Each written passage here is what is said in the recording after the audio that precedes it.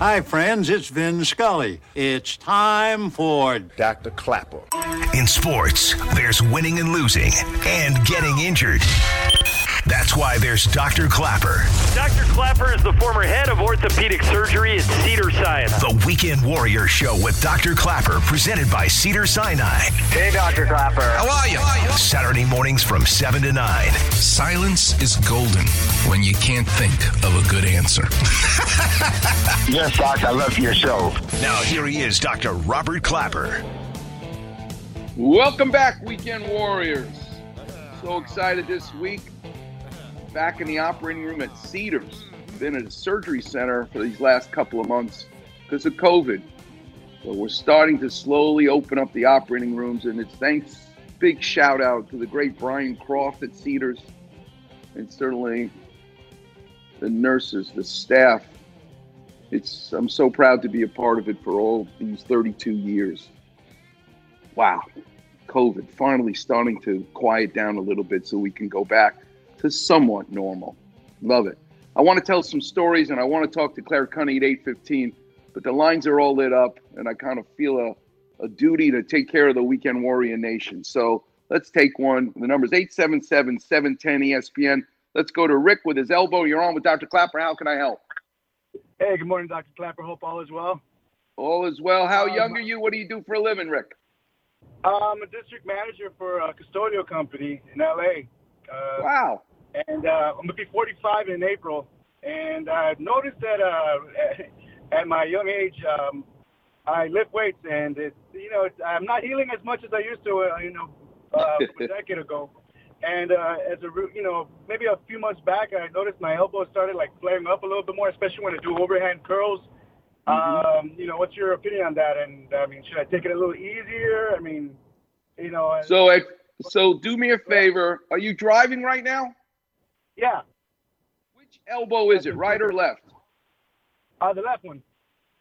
Okay. So hold the steering wheel with your right hand, and I want you to straighten your elbow out, palms up. Is the elbow pain on the thumb side of your elbow or the little finger side of your elbow? The little finger. Ah, interesting. Do you have any numbness or tingling? A little numbness from here and there, and tingling very rarely. But yeah, sometimes it flares up.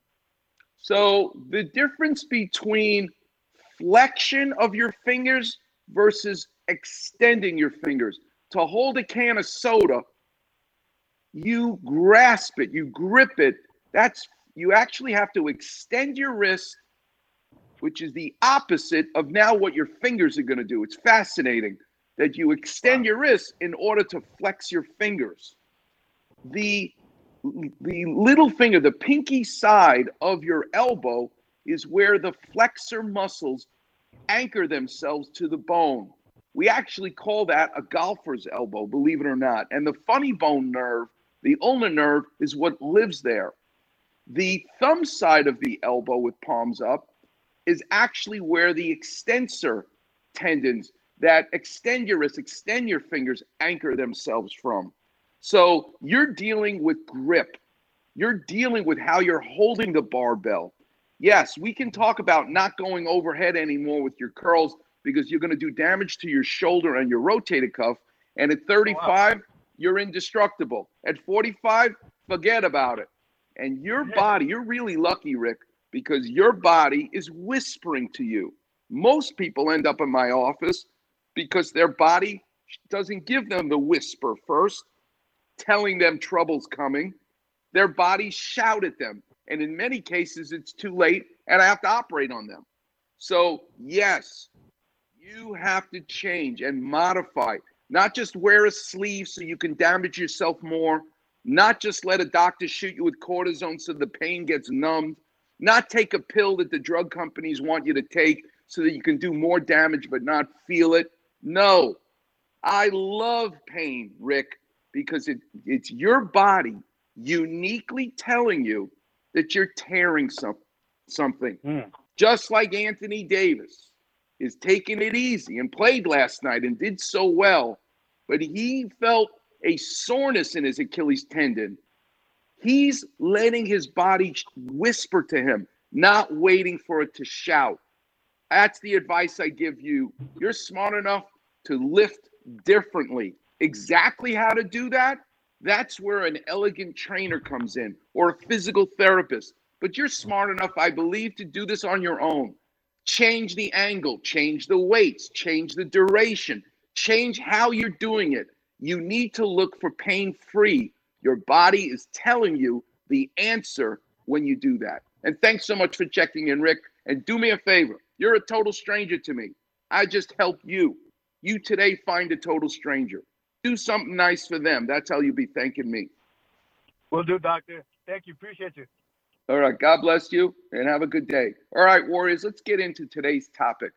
My guest, I'm so excited at 8:15, is Claire Cunning, who owns a company called Art Muse LA. And we're going to break down 4 paintings. I cannot wait to do this with her because you know, if you listen to the show, how much I see the connection between surgery, what I do for a living, sports, which I love the Lakers and I love the Rams and the New York Jets, and how much I love art. I'm a sculptor. I travel to Michelangelo's quarry and sculpt. It sounds crazy, but sports, surgery, and art are the same to me. How did I develop this love for art? It came from a professor in college that changed my life. And believe it or not, I have sound bites, which I'm going to play in a few minutes, of this man. He passed away.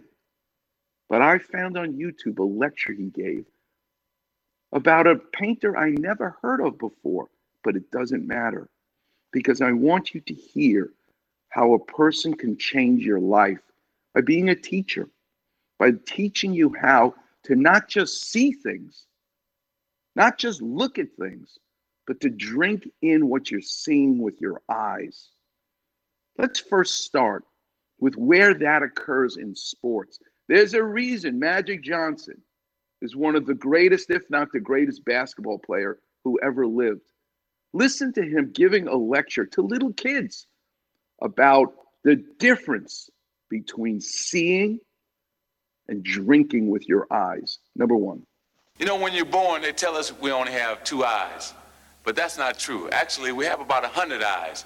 We just got to train ourselves to use all those eyes. For instance, say we're coming down the court on a fast break. Now you're looking to see who's behind you, who's in front of you, who's running fast, who's running slow, where's the defense, who's free, who's got a shot, who can block that shot, who's open, the passing lanes, the cracks, the seams. You're just moving fast. Now, who's going to see all of that with just 2 eyes? I just love that. He's right. We're not going to just look at a painting. We're not going to just look at inside your knee at a ligament. We're not going to just look at that car on the highway going past you and say, oh, that's a black Mercedes. I want you to look through the window. Is it a man? Is it a woman? Is it an older person? Is it a younger person? Are they wearing glasses? How are they holding the steering wheel? Do they look like they're paying attention? Just your life becomes so much deeper if you listen to what Magic is saying. He's talking about basketball. I'm talking about life and how much we can learn from people who know how to drink with their eyes. Number 2. You got to train yourself. I say it again. You got to train yourself to use everything, to see the whole floor, to use all those eyes. Now, when I look side to side, I see a fan. I see 2 ladies. I see 5 men. I see a chair. I see a ladder. I see a basket. I see some bleachers. I see all of those things. Now, that's an exercise you can use for your eyes because passing is with your hands and your eyes. And finally, number 3. We're about to go into passing, and I really love this part of the game because passing, you make somebody else score 2 points. You set the offense up for another guy, and that's mental part of the game because you have to understand what type of pass you're going to make, whether it's a bounce pass, a chest pass, an overhead pass, or a baseball pass. That's why LeBron James, at 36 years old last night, with his court vision, with his drinking with his eyes, showed Ja Morant the Rookie of the Year, the opposite of being 36 years old, how it's done. because he can drink with his eyes. What does it sound like when you don't drink with your eyes, when you just see the surface? In sports, I love this. Tommy Lasorda, Dave Kingman, 1978, hits 3 home runs against Tommy Lasorda's Dodgers. He's so pissed off. They ask him, what happened? What did Kingman do? What's your opinion? Here's an example where you're just at the surface. And you'll hear even Tommy Lasorda apologize about giving an answer that's just so superficial. But it is hilarious. Number 4. Can you give us just a few basic comments about your feelings on the game? Well, naturally, I feel bad about losing a ball game like that. There's no way you should lose that ball game, and that just doesn't make sense. What's your opinion of Kingman's performance? What's my opinion of Kingman's performance? What the you think is my opinion of it? I think it was put that in. I don't opinion of his performance. Next. He beat us with 3 home runs. What the can you mean? What is my opinion of his performance? How can you ask me a question like that? What is my opinion of his performance? He hit 3 home runs. I'm off to lose a game. Finally. And you asked me my opinion of his performance. I mean, that's a tough question to ask me, isn't it? What is my opinion of his performance? Yes, it is. I asked it, and you gave me an answer. Well, I didn't give you a good answer because I'm mad, but I mean... That wasn't a good question. That's a tough question to ask me right now. What is my opinion of his performance? I mean, you want me to tell you what my opinion of his performance is? You just did. That's right. Guy hits 3 home runs against us. Even Tommy Lasorda says, I didn't give you a good answer. Because of anybody, the reason he was such a great manager is he actually could drink with his eyes. Changing Oral Hershiser's name to Bulldog to inspire him tells us that. But here he says, I didn't give you a good answer. I didn't drink with my eyes. I just kept the answer at the surface. It's hilarious. But it's the difference between Magic Johnson speaking about, you've got 100 eyes. Now I want you to hear the man that taught me this, that taught me how to see deeply, that taught me how to see and drink with my eyes. He's died, may he rest in peace. His name is David Rosand. But I found on YouTube a lecture he gave about an artist I never heard of before, Paolo Veronese.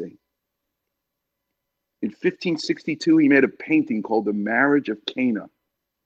And he's going to analyze it for us and teach us why the sky is so blue, because he discovered the contract that the monks who hired this painter, in the contract says, we're going to give you a blue made of lapis lazuli, because they had to mix their own paints. It's expensive, but it'll last forever. He finds the contract and educates us as to why the blue is so crisp. I wouldn't know this otherwise. How to not just see the painting, but understand the depth of the painting. First, let's listen to the man who taught me how to do this, David Rosand, in 1975 at Columbia as a college student. Number 1. I wanted to talk about the really new and increasingly profound appreciation of a painter who has, for most of his, let's just say, fame, been celebrated as a decorative painter. And this was, the idea of being a decorative painter was never quite pejorative, but he wasn't considered as serious as Titian or Tintoretto. He's basically saying, you're not a fine painter. You're a house painter. You're decorative. You're not the same as Titian. An insult. Norman Rockwell, you're just an illustrator. But no, you're about to learn why this man changed my life. I ended up majoring in art history instead of biology, typically what you were as a pre-med in college. I majored in art history because of this man. sitting in his class. And he told the class, I don't give A's, so I hope none of you pre-med who want to get A's and everything to get into medical school, you're in the wrong class. But the more he talked, the more I said, I'm going to take a chance with my life. I'm staying in this class because this guy is amazing. Number 2. We had a sense that somehow justice was not being done to a really great painter. And so a younger generation of scholars began to probe those pictures and also to probe the biography. So most recently we know more about Veronese's background, the family that he comes from Como, a family of stonecutters. And you're going to now see, he's going to show us paintings where there's sculptures in them and architecture and marble columns as he pays tribute to his family of stonecutters. I wouldn't know this otherwise. You're just looking at a painting. Okay, that's nice. But the depth this Professor Rosen gives you blew me away. Let's continue. Number 3.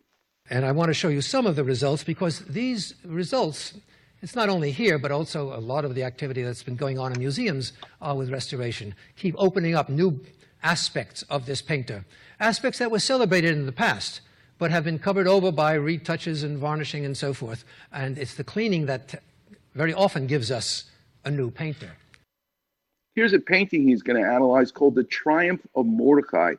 They cleaned it. They restored it because of being a ceiling painting and the smoke from candles. They didn't have electric lights 500 years ago. And that soot covers the painting. So they go and clean it. And what do they find? That the blue sky starts to disappear because Rosen knows the kind of paint he used. There's good paint, there's bad paint. Depth. He's teaching us. Number 4. One of the things that is important to recognize is how much we have lost over time. And in this particular case, what we have lost, I mean, this was all retouching. This is all repainting that's been taken away. For the blue sky, Veronese unfortunately used smalt, and that just chemically changes with time and becomes more transparent. And the blue of the skies in many of his paintings has been lost. Number 5. He is an absolute master of the brush. There's very little in the way of preparatory drawings here.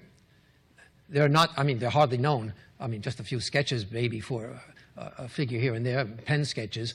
And there are no cartoons used. In other words, there were no full-scale drawings that were then applied to the canvas as guides. He essentially, from what one can tell from the restoration, he essentially drew in the composition roughly with charcoal, fixed it in parts with brush and paint, and then built it up with pure color. And now he's going to point this massive painting. It's the largest canvas in the Louvre. It's gigantic. He's going to point out a dog with whiskers, and look at what he's going to do with that information and teach you. Next.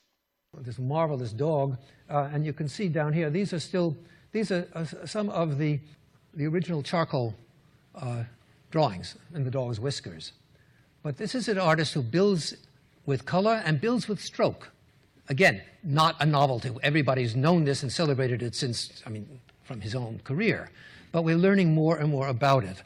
The sheer confidence with which he approached this kind of pictorial construction. He's taught you that they are stone cutters. That's where he comes from. So look for all those examples of architecture and stone in his paintings. He's taught you that this is a confident painter because the charcoal is still there in the dog's whiskers. This is a depth that Magic Johnson is talking about. It's not just 2 eyes, you got 100 eyes. The Marriage of Cana, 1562, number 10. The Marriage at Cana that he did for the refectory of San Giorgio Maggiore, a painting that has suffered more than any other from the sobriquet of being of decorative. Next. Number 11. The painting itself, as I said, we know an awful lot about it. We have the contract for it. We know that here the blue, by the way, the blue is in excellent condition in the sky because we know from the contract that ultramarine blue, that is lapis lazuli, was supplied to the painter. He knows the contract because a painter can't afford to have lapis lazuli in his studio. It's too expensive. But he knows that the monks who are wealthy said, you're going to make this painting in the contract, and we're going to give you the lapis lazuli. And that's why 500 years later, that sky is still blue. Number 12. This is neither gold nor ultramarine was kept in a workshop. It was just too expensive. If the patron wanted it, they paid extra. And in this case, the Benedictine monks of San Giorgio Maggiore had the means to pay for it, whatever they wanted. And finally, number 13 and 14. One of the joys of looking at Veronese, as I said at the beginning with the San Sebastiano pictures, is just how he paints, how brush strokes become anatomy. And one day, if I have time, I will do a study of, or at least give a lecture on, the painting of toes. And the two greatest toe painters of the 16th century are Michelangelo and Veronese, approaching in very different ways, but the nice thing about the exhibition, of course, is that the toes are all on eye level.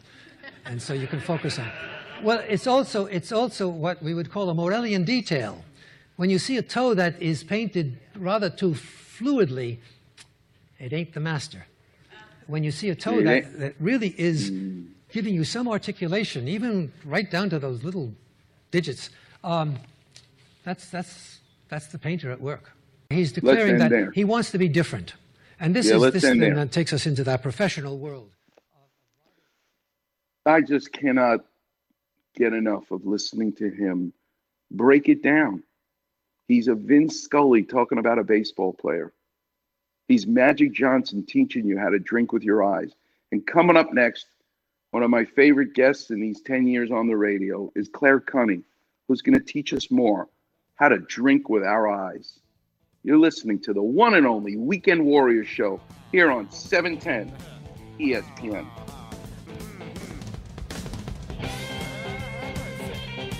Check out the Weekend Warrior Facebook Know Your Knee post. One of the most complicated areas of the body. ACL, PCL, MCL, patella subluxation. Really? Dr. Klapper translates the language of your knee Dr. Klapper on the Weekend Warrior Facebook page. Whoa. Simply type in Weekend Warrior in the search bar and click on Doc's picture. Wow! Your knee feels better already. Damn right. Like, follow, and feel better. Hello there. With the Weekend Warrior Facebook page. On, it's Max. You know there's no better way to start your Saturday morning than with my friend Dr. Klapper and the Weekend Warrior Show. What's going on, LA? This is Kobe Bryant. It's a Junior Super Deluxe. You got to be kidding me. Start your weekend off right. Listening to the Weekend Warrior Show with Dr. Klapper. Ding, dang, dong. Every Saturday morning from 7 to 9 a.m. on ESPN. 710, home of your Los Angeles Lakers. Welcome back, Weekend Warriors. Great Snoop Dogg, gin and juice, because we're drinking with our eyes. I'm so excited to be joined with my next guest, the great Claire Cunning. Claire, thanks so much for being with us this morning. I'm so excited to talk to you. Thank you. It's great to hear you, Dr. Klapper. Thanks for inviting me. It's great because it's been 10 years now that I've been on the radio at ESPN, and it's because of people like you to teach us how to see with our eyes. And for me, I decided, well, Claire's going to be my guest this Saturday. Let me see if the man who first taught me how to drink with my eyes, that made me love art the way you make us love art, how to see things, if they ever on YouTube recorded a lecture, and I found one. I cannot believe it. And just to hear his voice and his command of the language, it reminds me of you. I want to play a soundbite, not from him, but actually one from the world of sports, because it's almost as if Claire Cunning is doing a Laker game, because the greatest Laker, Magic Johnson, is about to teach us a lesson about seeing art. Let's play this, Steve Paulette, number one. You know, when you're born, they tell us we only have two eyes. but that's not true. Actually, we have about 100 eyes. We just got to train ourselves to use all those eyes. For instance, say we're coming down the court on a fast break. Now you're looking to see who's behind you, who's in front of you, who's running fast, who's running slow, where's the defense, who's free, who's got a shot, who can block that shot, who's open, the passing lanes, the cracks, the seams. You're just moving fast. Now, who's going to see all of that with just 2 eyes? There you go. That's Claire Coney. You're about to teach us how to see with more than just 2 eyes. So we just talked a little bit about that blue sky and the marriage of Cana from 1562. Teach us a little bit about that painting and about the artist Paolo Veronese. Sure. What's interesting is that Veronese is a name that we know him by, but that's a nickname. And it indicates to everybody that he is a man who was born in the area of the town of Verona in Italy. His birth name was Paolo Cagliari, but we all know him as Veronese, so I think that's what we'll all go by. So he was invited, as Dr. Rosen had told us, he was invited by the Benedictine monks in the area of Venice. They were building their monastery on an island, the island of St. George. And so they were in the process of building this big, fabulous monastery. And in their dining room, what is called a refectory, they had this vast wall, and they wanted to fill it with a scene that would be appropriate for a dining room.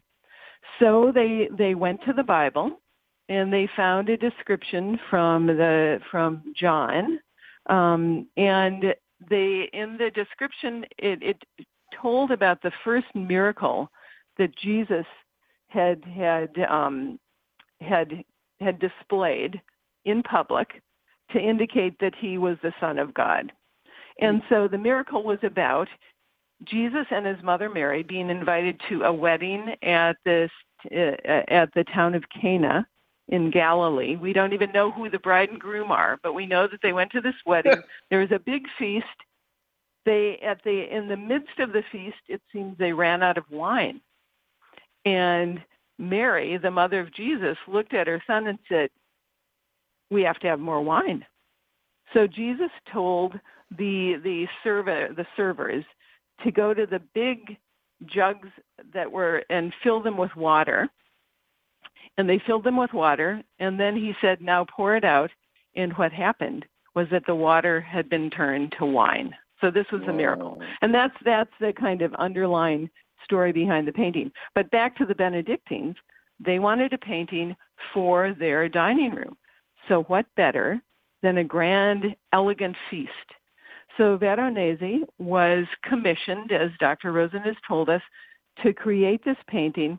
The painting filled a whole wall in its dimensions. You mentioned this, Dr. Clapper. It's huge. It's the largest painting on canvas in the Louvre in Paris, and the story why it's there is quite interesting. But it filled the wall of this monastery, the dining room at San Giorgio. It's 22 feet long and 32 feet high. And the last point that Dr. Rosen said is that he loves how Veronese paints toes. There are 130 figures in this banquet scene. And so I calculated there are at least 1,000 toes that we can see here in the painting. And he also said, and everybody laughed at the lecture that he was giving, that we can see the toes because they're at eye level. So this painting was hung high on the wall, so it would be right over the heads of the monks as they sat and ate, right under this banquet scene. So basically, looking at this painting, it's really daunting at first because it's such a big canvas, and it has 130 figures in it. So I think first glance you think, especially going to a museum like the Louvre in Paris, where this painting is now, you pass by this and you think, oh, that's going to take a lot of time. And it will. I mean, one would have to find a comfortable spot to stand, or preferably sit, and really let this painting take you in. and the way it's painted is intended for you to feel as though you're kind of entering this scene, like you've come upon this beautiful banquet, a long table that is filled with people. And in front of the table are all of the servants. And then there's a cluster of 3 musicians. And in those 3 musicians, we believe, is a self-portrait of the artist, Veronese, who's decided to attend this wonderful feast on his own. I mean, and you also said that there is architecture here. And what Veronese has done is he has basically framed this banquet scene between these 2 elegant kind of complicated structures of buildings with columns. So it almost looks like you're back in the ancient world of the Romans.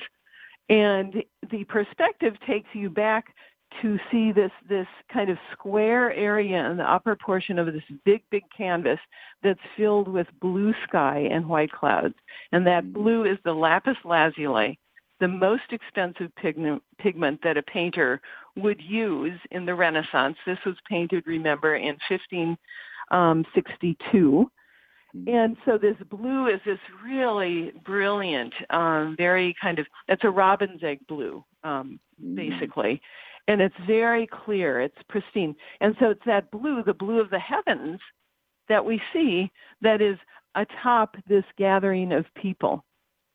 Oh. So the painting is it is so full. We would have to go to Paris to really to really take it in. But you want to look at the people. The people are all dressed in very elegant, fine clothing.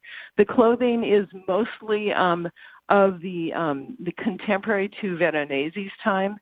So he wants people to look at this at the time when it was painted and imagine that scene actually took place on the island of St. George in Venice at the Benedictine monastery, because in the back, peeking up above the banquet scene is this wonderful bell tower. And it's a bell tower that is part of the complex of this Benedictine monastery that was in the process of being built. So it's just one of these wonderful, very complicated, very busy paintings. And you want to, what you want to do is kind of decide where you start to look. And maybe the first place to look is to find Jesus and Mary, these important guests at this wedding feast. And wouldn't you know, instead of the bride and groom being placed at the center of the table, guess who's there?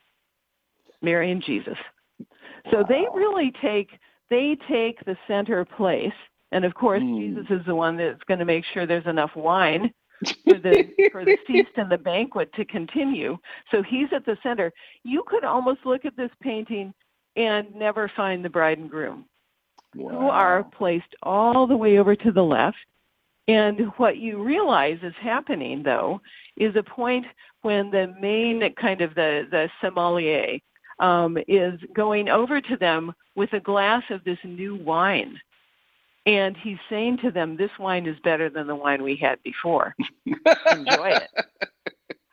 All right. I want to go 400 years later to the opposite of a painter who's focusing on detail to a painter.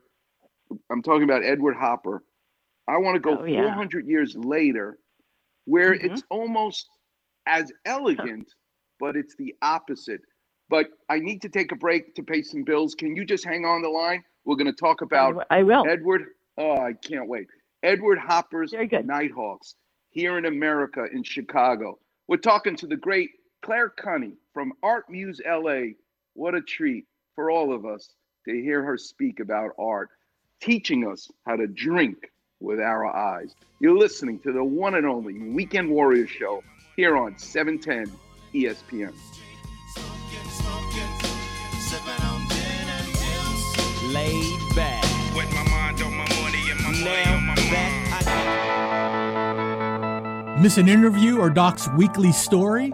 Check it out on the Weekend Warrior Facebook page. Also, Doc's advice to callers on their aches and pains. Just type Weekend Warrior in the Facebook search bar and you'll see Doc's picture in the listings. And thanks for checking out the Weekend Warrior Facebook page. Hey, it's Sedano. You know there's no better way to start your Saturday than when my guy, Dr. Clapper, and the Weekend Warrior Show, 7 to 9 a.m. Saturday mornings. What's going on, LA? This is Kobe Bryant. Hey, Robbie, do you like donuts? Start your weekend off right, listening to the Weekend Warrior Show with Dr. Clapper. I love donuts. Every Saturday morning from 7 to 9 a.m. on ESPN, 710, home of your Los Angeles Lakers. Welcome back, Weekend Warriors. I'm having so much fun, and I hope you are too. And I've given Claire Cunny an assignment that we talk about 4 paintings. As we say in New York, forget about it. There's no way we can talk, because I don't ever want her to stop talking about just one painting. But we'll make a turn, and we'll talk about, if you ask me what's my favorite painting in America, made in 1942.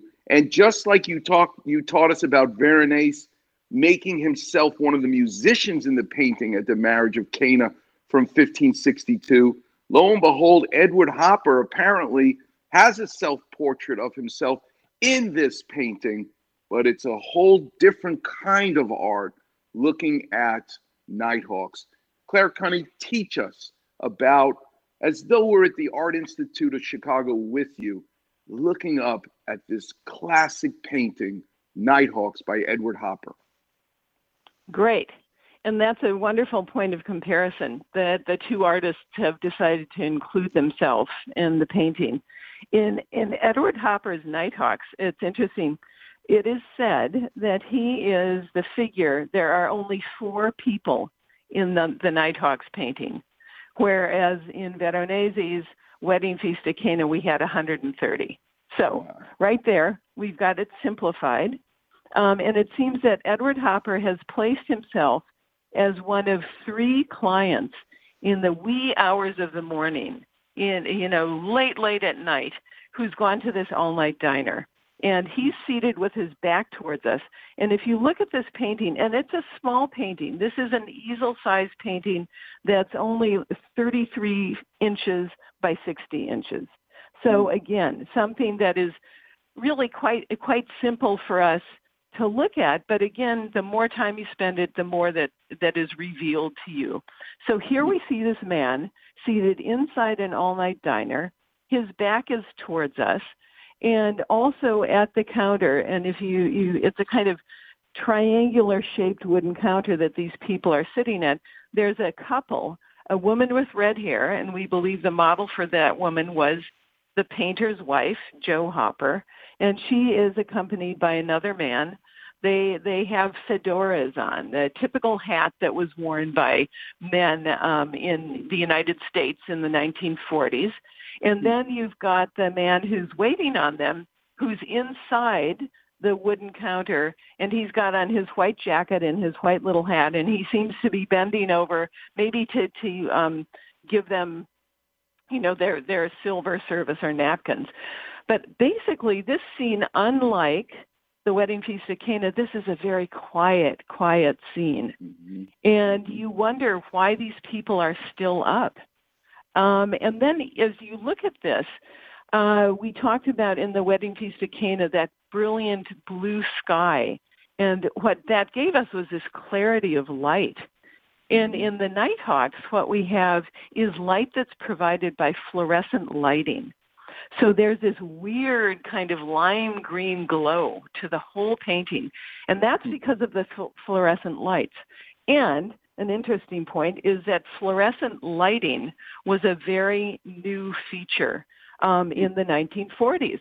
So Edward Hopper is playing with something that is very new to life in America in the 1940s. But the other strange parts of this is that if you look at the street outside of this all-night diner, what you see, nobody is there. In fact, you look into the buildings. Architecture plays a very important role here, but we're in an urban setting. We don't have any fancy stone-carved columns here. These are brick buildings with storefront on the street level. And we see a cash register in the store, but nothing's in the store itself. And certainly at this hour, all the stores are closed. And then the other fascinating part of this is that the artist has chosen not to provide us with a door so that we don't know how these people got into the all-night diner. We don't know how they're going to get out. So there's a really strange kind of quiet and a kind of uneasy sense of loneliness, really, that we see in the painting. And Hopper was interviewed and asked, well, what are you getting at here? Are you getting at the fact that these people are depressed, or is there a melancholy? And he said, well, there might be a bit of loneliness here. But there was recently an essay written about the painting, and the curator from the Art Institute said, what one should realize that in 1942, when this was painted, it was shortly after the bombing of Pearl Harbor, which was on December 7th in 1941. And there's a sense of kind of these people are awake. They can't go to sleep. And there's a sense of impending doom. Maybe the onset of World War II could be read into the painting. So that's insight, Claire Cunning from Art Muse LA. That is drinking with your eyes, because what you're now teaching us is what exactly is the artist who's painting this experiencing, as if that could be something that comes through the brush into the paint onto the canvas. But if everybody's wondering, what is now going to happen, that Hitler is in Europe creating havoc, and now the Japanese have just bombed Pearl Harbor, something ominous is about to occur, and cannot help but be in the artist who's inflicting that paint on the canvas. That's awesome to relate that. This is why I don't take drugs, I don't drink, I don't get high. But every time I talk to you, and I'm sure everyone who experiences you at the museum with Art Muse LA, it's like it's the most wonderful high from just talking to you. You have a gift, and I just love that you share it with the world because it's special. Thank Made you. my day. I don't think we're going to be able to get to three musicians and the Donnie Tondo this time. And I didn't, to be honest with you, Claire, I didn't even realize that I would do a compare and contrast. It just happens spontaneously now. But the Marriage of Cana is a perfect comparison piece to Edward Hopper's Nighthawks. Pretty interesting. Yeah. Wow. One interesting point to make, and I'll be quick. So the Nighthawks painting was painted in 1942. It was acquired by the Art Institute of Chicago that year. So the entire life of this painting by Edward Hopper, Nighthawks, has been spent at one museum. We mentioned that the Veronese painting, The Wedding Feast at Cana, was commissioned for and placed in the dining room of son Giorgio Maggiore in Venice in 1563 when he finished it.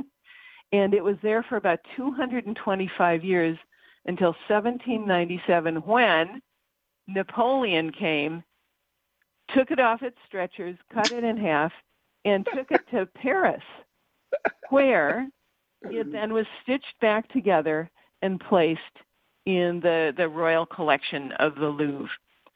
So that painting, and I think Rosen actually referred to how difficult the life of the painting was, and that was because it had been stolen by Napoleon when he, penetrated Italy, and he took it back as kind of booty from the war.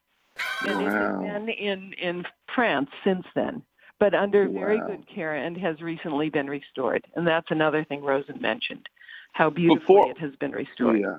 What do you think about the way he commands the language? It's like Vince Scully commenting on Al Michaels is asking you to think about David Roseanne. I've got Claire Cunny talking about David Roseanne like Vince Scully talking about Al Michaels. Incredible. Listen, before I let you go, how can the listeners keep in touch with you? What are you up to? Get involved. Tell us again, Art Muse LA, how to get a hold of you. Sure. Well, these days we're basically doing virtual programs on Zoom, but they're lots of fun. And they can go to our website, www.artmusela.com, and look at programs that we have coming up.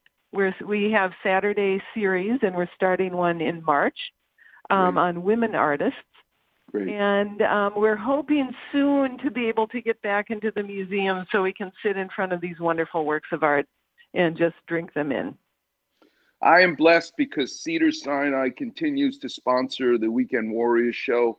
This is now the second year of their sponsorship, and I can't thank them enough. My whole career as a surgeon continues to be with them. But what I would love to say is if in 6 months, and I think I will still be doing this, we need to refocus and regroup. Claire Cunny, because you're a big part of the success of this show. Thanks so much for being with us this morning. Thank you. Such a pleasure. Congratulations Thank you. on 10-year anniversary. Thank you so much, Claire. That's the great Claire Cunny from Art Muse LA. Listen, when you're wondering, what should I get her for a birthday present? What should I get him for a present? This is different. It's not like going to a jewelry store. It's better. You will never forget the experience, particularly when COVID is finally away, to be able to hire Claire Cunny and her staff to take you to the Norton Simon or take you to a museum here in LA with them standing next to you looking at a museum. It will change your life forever. Damn right. Coming up next, the clinic will be open. The number's 877-710-ESPN.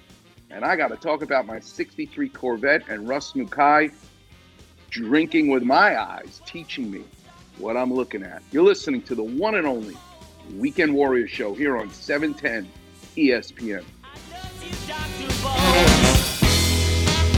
Holy emoji clap man. Weekend Warriors on Facebook. Holy slip disc. That's right, Robin. Hear listeners talk about their aches and pains. Holy hamstrings. Along with Doc's Clapper Vision. Breathe deeply. And advice to callers. On your toes, Robin. So like, follow, and enjoy a wise decision. The Weekend Warrior Facebook page. Frankly, I can think of nothing more stimulating. Hey, it's Mace. You know, there is no better way to start your Saturday than with Dr. Clapper and the Weekend Warrior Show, 7 to 9 a.m. Saturday mornings. What's going on, LA? This is Kobe Bryant. That's right. Mahalo. Aloha. Start your weekend off right. Listening to the Weekend Warrior Show with Dr. Clapper. Ahui hoi. Every Saturday morning from 7 to 9 a.m. on ESPN, 710, home of your Los Angeles Lakers.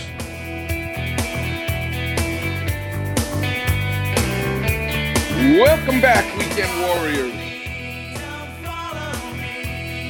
to Orange Crush, REM. Why is Steve Follett playing that song? Because we're talking about learning how to drink with your eyes, from Magic Johnson to David Roseanne and our very own Claire Cunny. The world of art, the world of sports, the world of surgery, and your world, you, the Weekend Warrior. Depth. Not just looking at something, but really seeing it.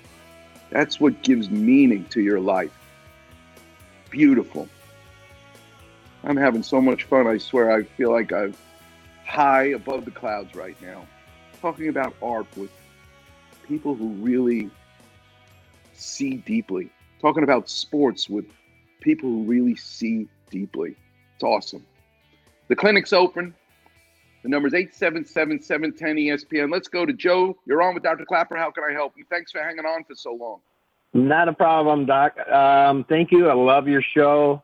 Do you like the art, or is it just me, Joe? The fact that I am on a radio show talking about paintings without having you see the painting. I mean, you talk about something crazy, but I love it, and I hope everybody else loves it.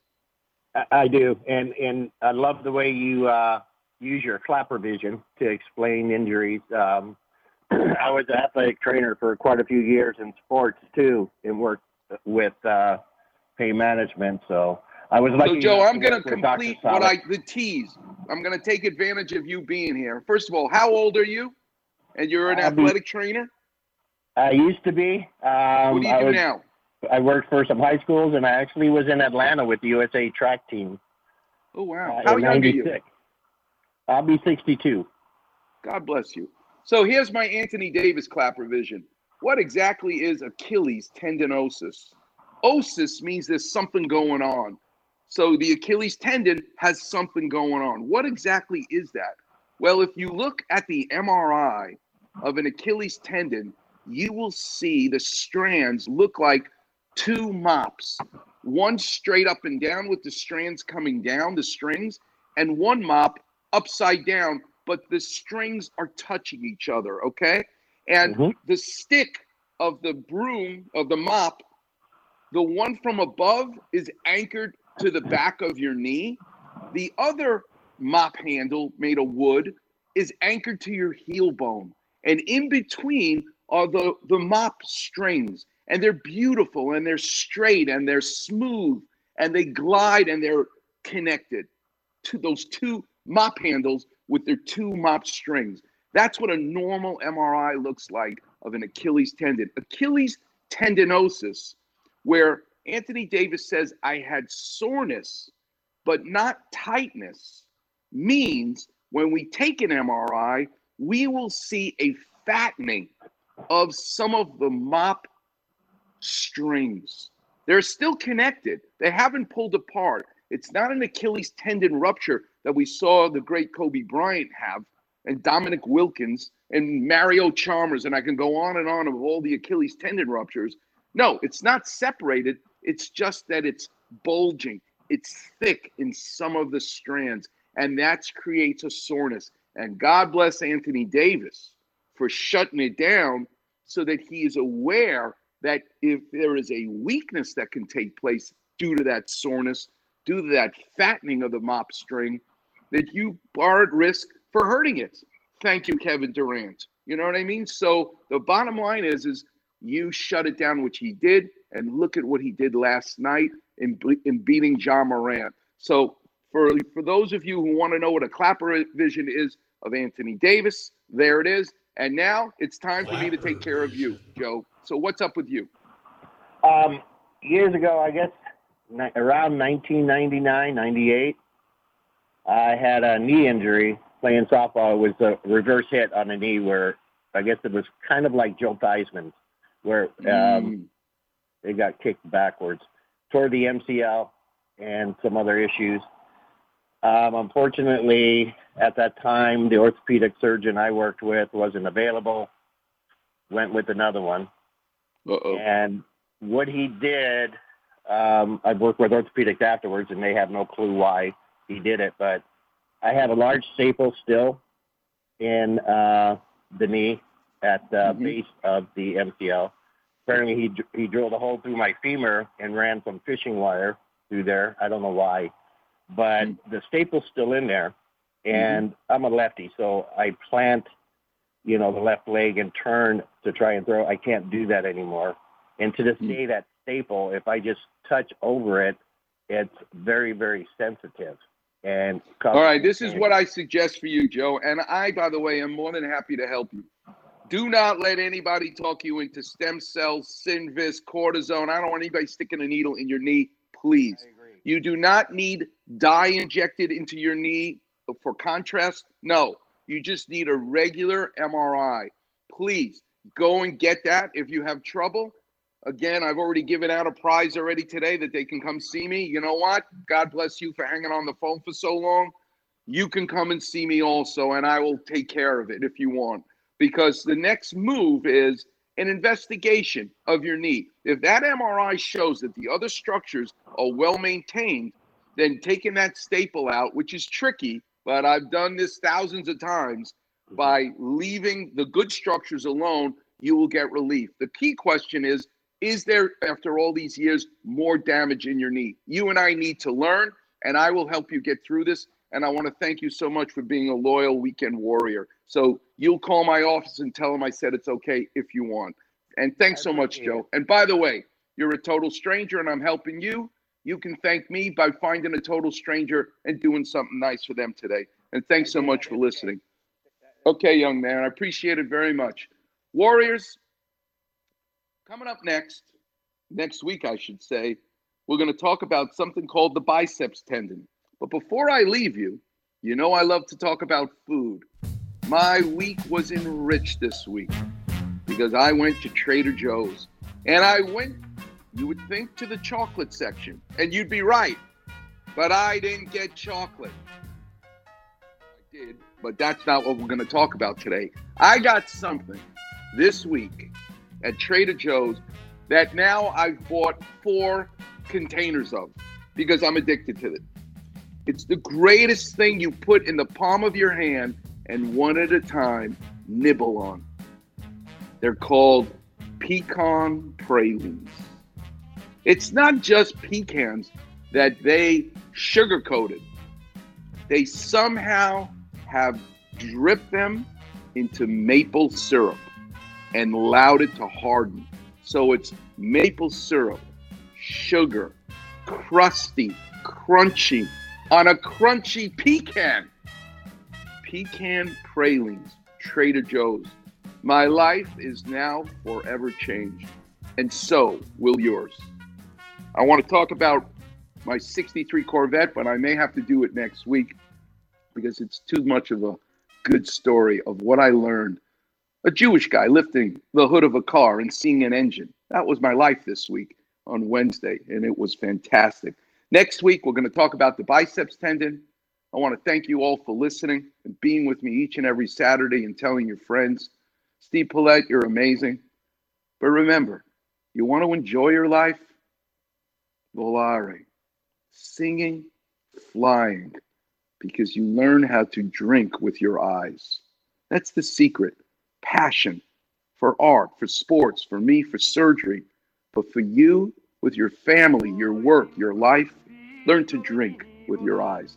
Until next week, I'll see you on the radio. E incominciavo a volare nel cielo infinito. Volare, oh, cantare.